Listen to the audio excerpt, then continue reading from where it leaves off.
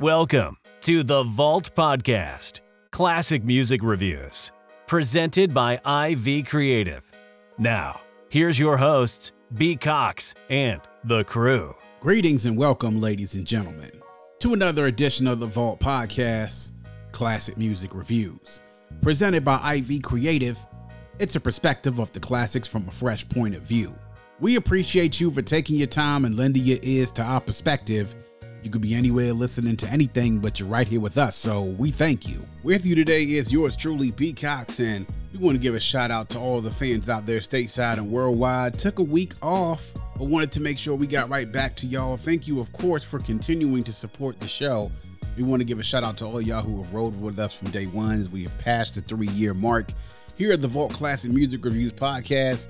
So thank you all for sticking with us, for riding with us, for sharing, subscribing, and for spreading the word. So thank you all for continuing to do that as we continue to grow. We want to keep giving you the content that you love and deserve. Keep spreading the word, keep sharing. Support is free, as Damo says all the time. Please continue to do that. We do all of it here, right here for you. A reminder to go check us out on our website, vaultclassicpod.com. That's vaultclassicpod.com. You can go check out our back catalog, leave a review, leave a voice note. Also go check out our co-host and guest page on there. You'll see many of the esteemed guests and co-hosts that have come to contribute on the Vault here with us. So please go check that out and visit their pages and support their platforms as well. Promise there's lots of great content out there from our guests that you will love. As we always say here on the Vault, our motto is hashtag open the vault, hashtag nothing but the classics, or MBTC. And today we have yet another bonus episode. And I thought this was appropriate considering that this date was rapidly approaching. And I say that because I wanted to make sure that I commemorated this and gave a spotlight to this week. What we're going to talk about today is something a little different. We're going to talk about what I think is arguably the best R&B release week of the 90s. Yes, I know. That's saying a lot considering the decade that we're talking about. The best R&B release week of the 90s. So I know you're probably sitting there listening like, B. Cox, what are you talking about? Well, we're going to go ahead and get into it. But I don't think it's hyperbole for me to say that when I talk about these 4 albums, that they definitely had an impact on the year in which they were released. But then I think that the reverberations from these albums carried on long after 1997, and especially after September of 1997. And I actually have to say that, when you talk about a lineup of albums that were released in 1 week, it's kind of hard to beat it. I would love to be able to see some competing R&B weeks in the 90s to see if there was one that had better releases of these 4 right here. And so we're going to go ahead and get into it. First off, the week that I'm referring to is the week ending September 16th, 1997. Now, if you know, we talked about it, record release days were on Tuesdays during that time. So this is the week heading into the release week of September 16th, 1997. And the albums that I'm talking about are none other than these majestic 4. First, the 6th studio album by Mariah Carey, Butterfly. Heat. You know it's right there, for we're starting off just with that. Next, the 2nd studio album of Usher, My Way. Heat, once again. We're just getting into it. Third, the 2nd studio album of Jon B, Cool Relax. And then last but not least, the soundtrack from the motion picture Soul Food. Yes, the Soul Food soundtrack. Crazy, right? That those 4 albums all came out during that release week, September 16th, 1997. And when you stack those 4 up, one, there's definitely a connection in regards to how they were all produced. In particular, the last 3 that I mentioned, those last 3, My Way, Cool Relax, and Soul Food, had a big imprint of Babyface on it, and for obvious reasons, because those were all Babyface related with the labels that they were released on. So we're going to go ahead and get into it. And this is just going to be talking about the argument of how this is the greatest R&B release week of the 90s, arguably. So we're going to start first with Butterfly and Mariah Carey. Now, Butterfly was a huge record. It was recorded between January and July of 97.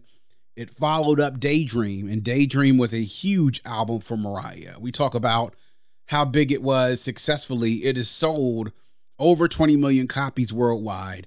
It is certified diamond. It was her second album to be certified diamond. And it was coming actually on the heels of her divorce with Tommy Mottola.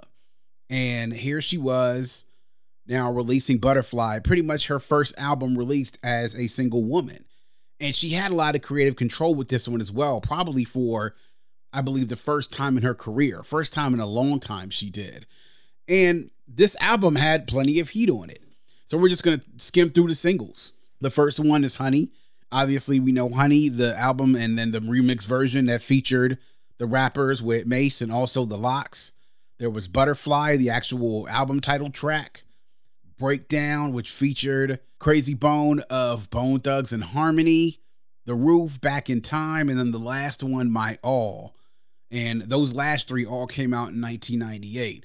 So the reach of albums definitely carry, if they carry well into the next year, you know you got a heater on your hand. And the fact that there were 5 singles that were on this album, and they all had somewhat of a success. But in particular, the singles of Honey, Butterfly, Breakdown, and My All were all huge, huge hits. So we talk a little bit about Butterfly. Now, this is her really starting to blossom, hence the title of the album. It had 12 tracks altogether. A lot of these tracks had success on the radio, and at this point, Mariah really was in a point in her career where she could do no wrong. This was a huge album. And we want to talk about in regards to how many copies this has sold. It's been 5-time platinum. Now, it didn't do as well as Daydream, but if you talk to Mariah, she will tell you she thinks as though this album actually is her magnum opus, as she said in the booklet of Memoirs of a Perfect Angel, which is her 12th album. But the sound of this album definitely took a little bit of a change, which started from Daydream, that started to sound a little bit more R&B and hip-hop influenced rather than pop influenced. And we definitely took notice. We noticed that Mariah seemed a lot freer on this album. And the producers that were on here, Mariah herself, but then also Diddy, Stevie J, Trackmasters, you know, the Uma produced on this as well. So it had that hip hop influence on here. So a huge record, and something that when we talk about artistically, when Mariah really started to take off, I think she really started to take off during this album. Next up with My Way and Usher. This was, again, another big album, another huge album. And we want to talk about how big it started with the first single that came out from the album. And we'll go ahead and go through the singles first before I get into that. 3 singles: You Make Me Wanna, lead single, August 5th. Nice and Slow, which came out, I want to say, probably even late 97 heading into 98. And then My Way, which came out during the summer of 98 and June in 1998. But the first single from My Way was You Make Me Wanna. Everyone will talk a lot about Nice and Slow, and I'll get into Nice and Slow in just a second. But You Make Me Wanna was such a big hit when it came out.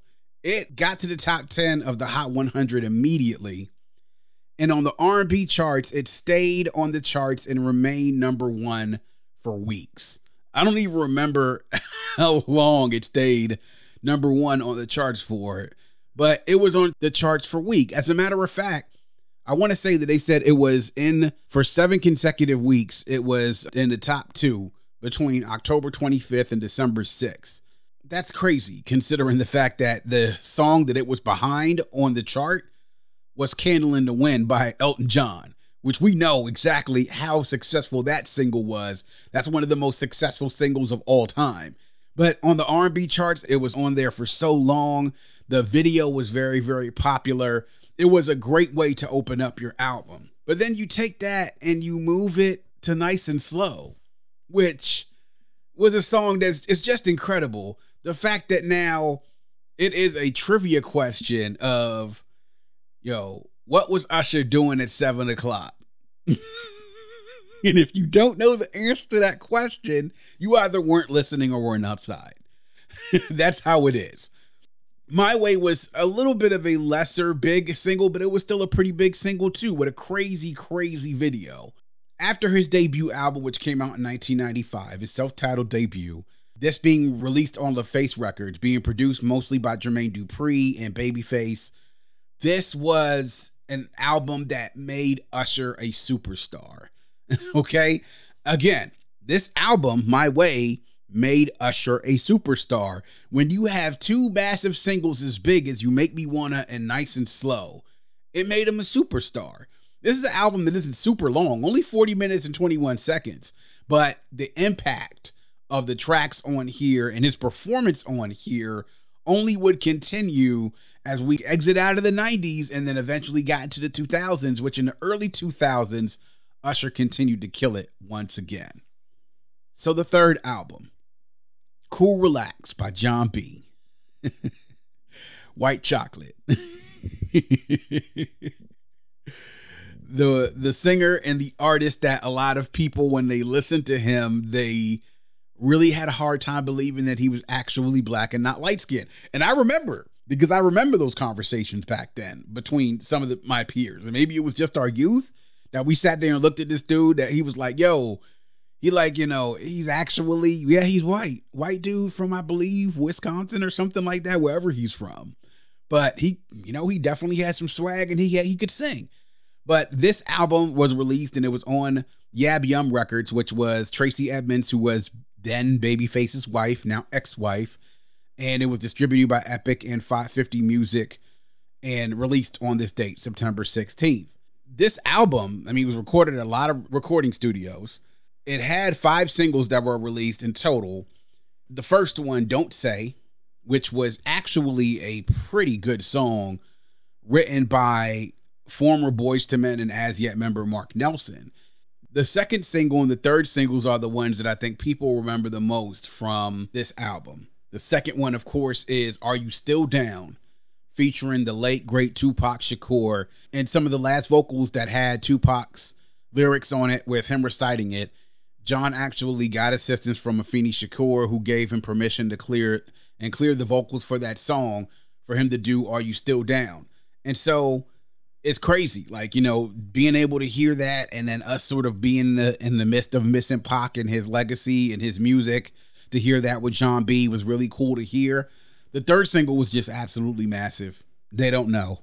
I mean, everybody knows that song. Like when I'm trying to tell you all that this single was played so much on the radio, it was literally like a couple of times, just me in my early days of driving.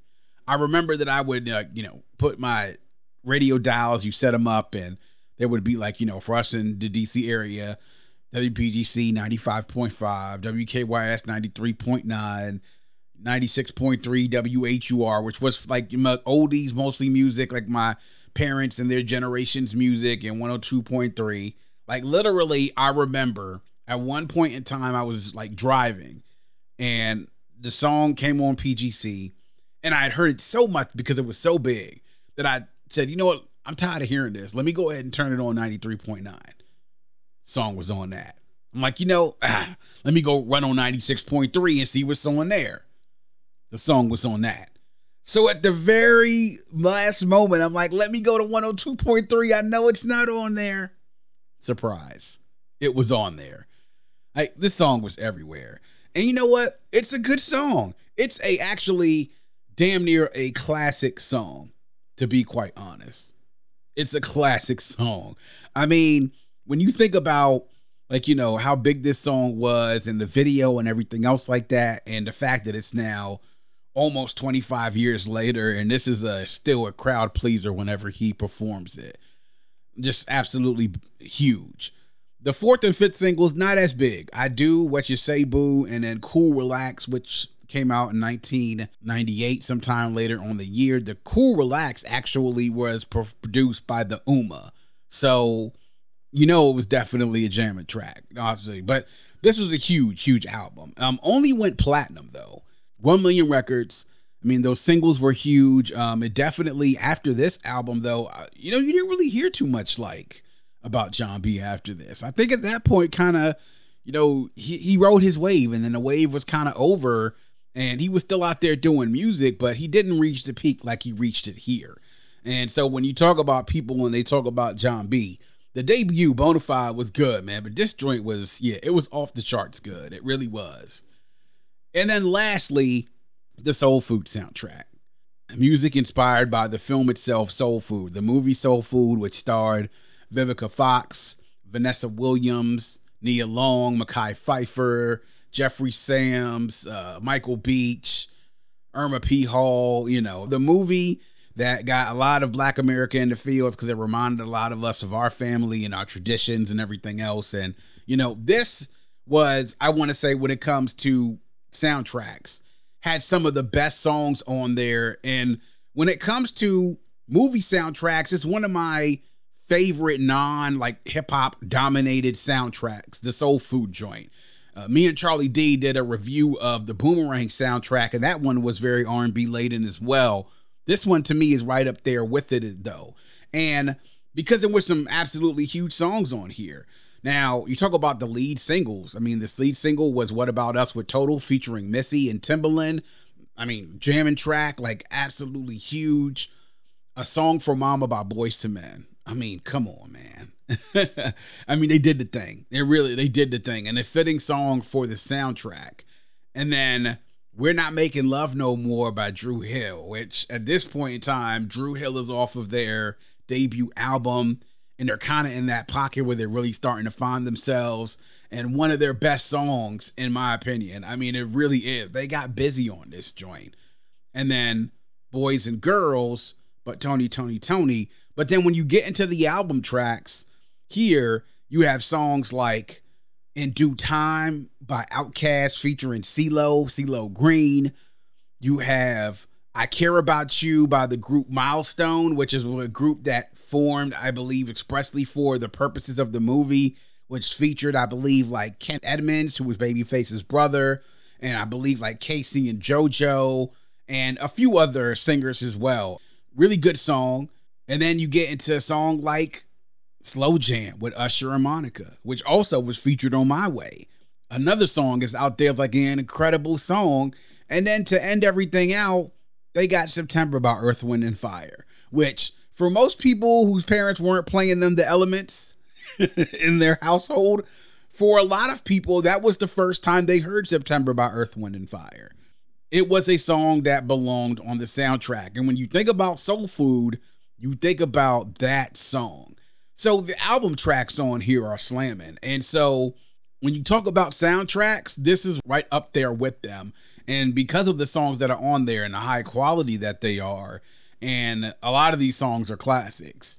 So, and then you talk about in the context of the actual film itself and the storyline and everything, it definitely fits. And when I say the best soundtracks are the ones that help to capture the essence of the movie. And one of the things about this soundtrack, what it did really well, was capture the essence of this movie. Now, this was also released on LaFace Records. So you talk about 3 of these albums that had huge influence with Babyface himself. We talk about the type of producing, writing, and music executive monster that was Babyface.